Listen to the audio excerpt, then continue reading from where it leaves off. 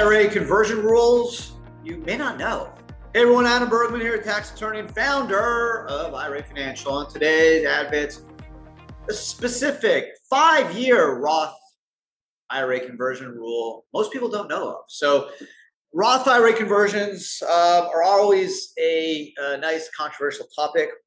It's probably the topic I have the most fun with. It's also the topic I probably get the most questions on from clients, maybe other than prohibited transactions. Why?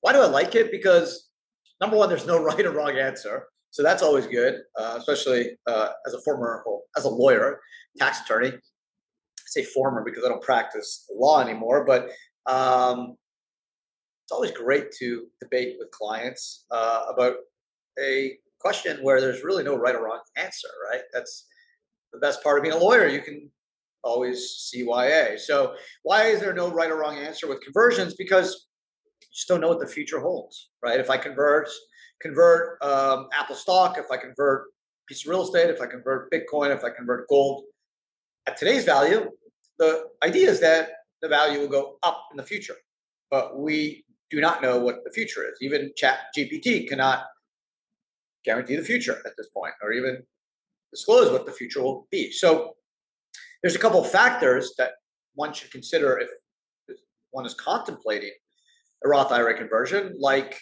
number one, can you afford to pay the tax on the conversion, right? Do you have the money around? It's great to do everything in Roth and get all your pre-tax to Roth. Why? Once you're 59 and a half and the Roth's open at least 5 years, which I'll get into that 5-year rule, it's all tax-free.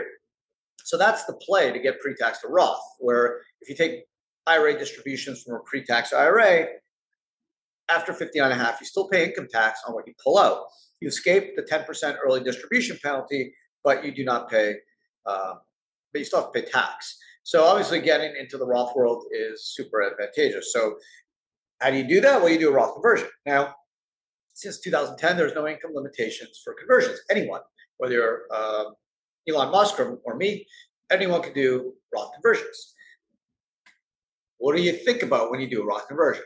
So as I mentioned, you got to be able to pay the tax, because whatever you convert, whether it's stocks, cash, assets, that's added to your other income on your 1040. So let's say you make $80,000 as an accountant, and now you convert 40,000, you now pay tax on 120. So your tax bracket will go up. So you got to be able to pay the tax on that extra amount. Number two, how old are you? Are you 90 or are you 30? Obviously, the younger you are, conversions have more value. There's more potential for tax-free growth. Thirdly, what's your tax bracket today? Is it super high? Or super low? Maybe you have a lot of losses, a lot of NOLs, or you just didn't work much this year. Just kind of played golf all year and had an off year.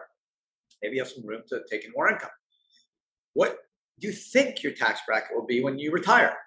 Right? No one knows what your tax bracket will be at 72 or 62. But do you think you'll be retired? Will you be a professor and just retire on some Social Security, some savings? Or do you think you're going to work hard till you die and always be at a relatively high tax bracket? That matters, right? If you think you're going to have a low tax bracket at 70 or 60, then maybe a conversion doesn't make as much sense, because you're going to have a low tax rate. So like, who cares, right? So you pay 15-20% on the conversion. On the income when you pull out it in 60, 65, it's not horrible versus 35 or 40%. Then having a Roth is a lot more valuable, where your tax rate is 35 to 40% versus 10 to 15%. So those are all the things. And ultimately the final, probably the most important one, other than can you afford the tax, is do you have faith in what you're doing? Like, is this a long shot? Like, hey, I'm buying Zimbabwe bonds, or I'm investing in a business in Venezuela, or buying into a project in Lebanon, versus, hey, this is a great AI startup that I think will grow, or it's Bitcoin. I think Bitcoin's going to go to 200,000. So you have to have a lot of faith in what you're investing in, because the horror side of conversions is you convert at X dollars. Let's say you buy Silicon Valley Bank at $40 2 years ago, and now it's worth zero.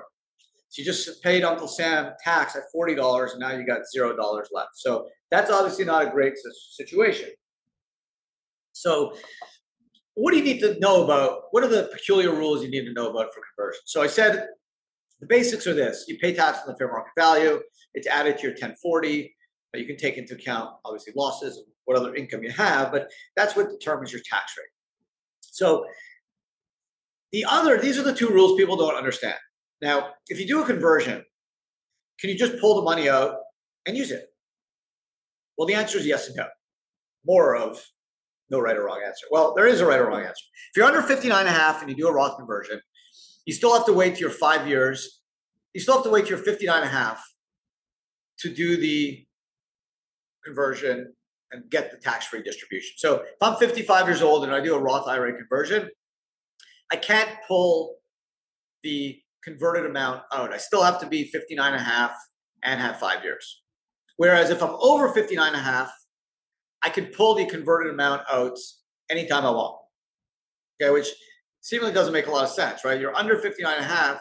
Why do you still have to do the 59 and a half 5-year rule for the whole amount? Whereas if I'm over 59 and a half, I just need to wait 5 years to pull the earnings out. The converted amount I can always pull out. And I guess they didn't want people messing around, right? Doing conversions at 45 and just pulling all the money out. So under 59 and a half to do a Roth conversion, 5 years, 59 and a half to pull up the converted amount out. Over 59 and a half, you can pull the converted amount out, but the earnings are 5 years. Now, there's a difference between converted amount and earnings. Converted amount is this. Here's an example. I have $40,000 in cash, pre-tax IRA I want to convert. The converted amount is the 40K. Now I buy Apple stock, and that $40,000 in a year is now worth 50. This $10,000, the growth is the earnings. And there you have to wait 59 and a half and 5 years if you're under 59 and a half. If you're over 59 and a half, you just have to wait the 5 years to pull the earnings out.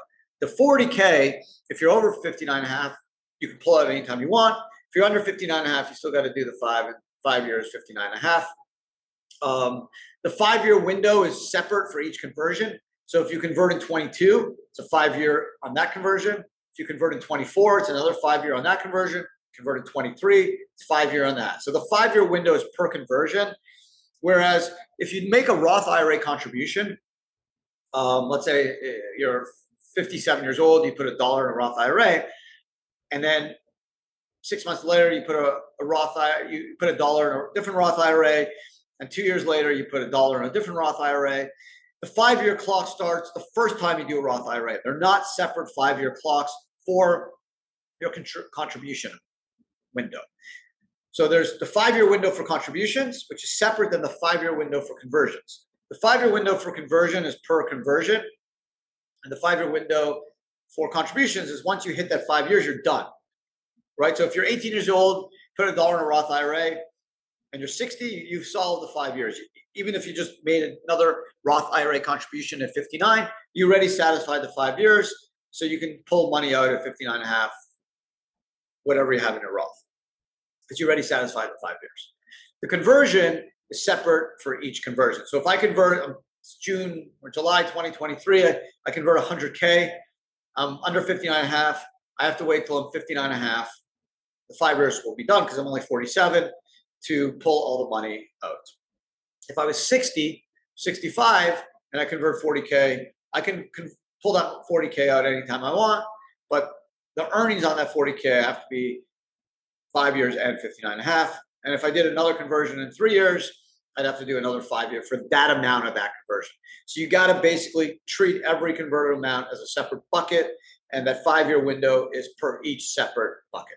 So that's what I want to do today's podcast. That 5-year rule is like really misunderstood. It's actually kind of confusing because there's different rules for contributions, which is like money out of your pocket, 6,500 or 7,500 if you're over 50, and conversions where you take pre-tax and go to Roth. That is a separate 5-year bucket for each conversion, whereas the contribution, once you hit 5 years, you're done. You don't have to satisfy it any longer. So hope you guys enjoyed the podcast. Hope Roth conversions make a little bit more sense. Obviously, if you have questions, let us know. That's what I love to do. Love chatting with all of you, clients or not. I don't care. I'm happy to talk with you. If you have questions, submit a comment. I do my best to get through those comments as quick as possible. You can always email info@IRA Financial. Just say, add bits, ask Adam. or just call our amazing team.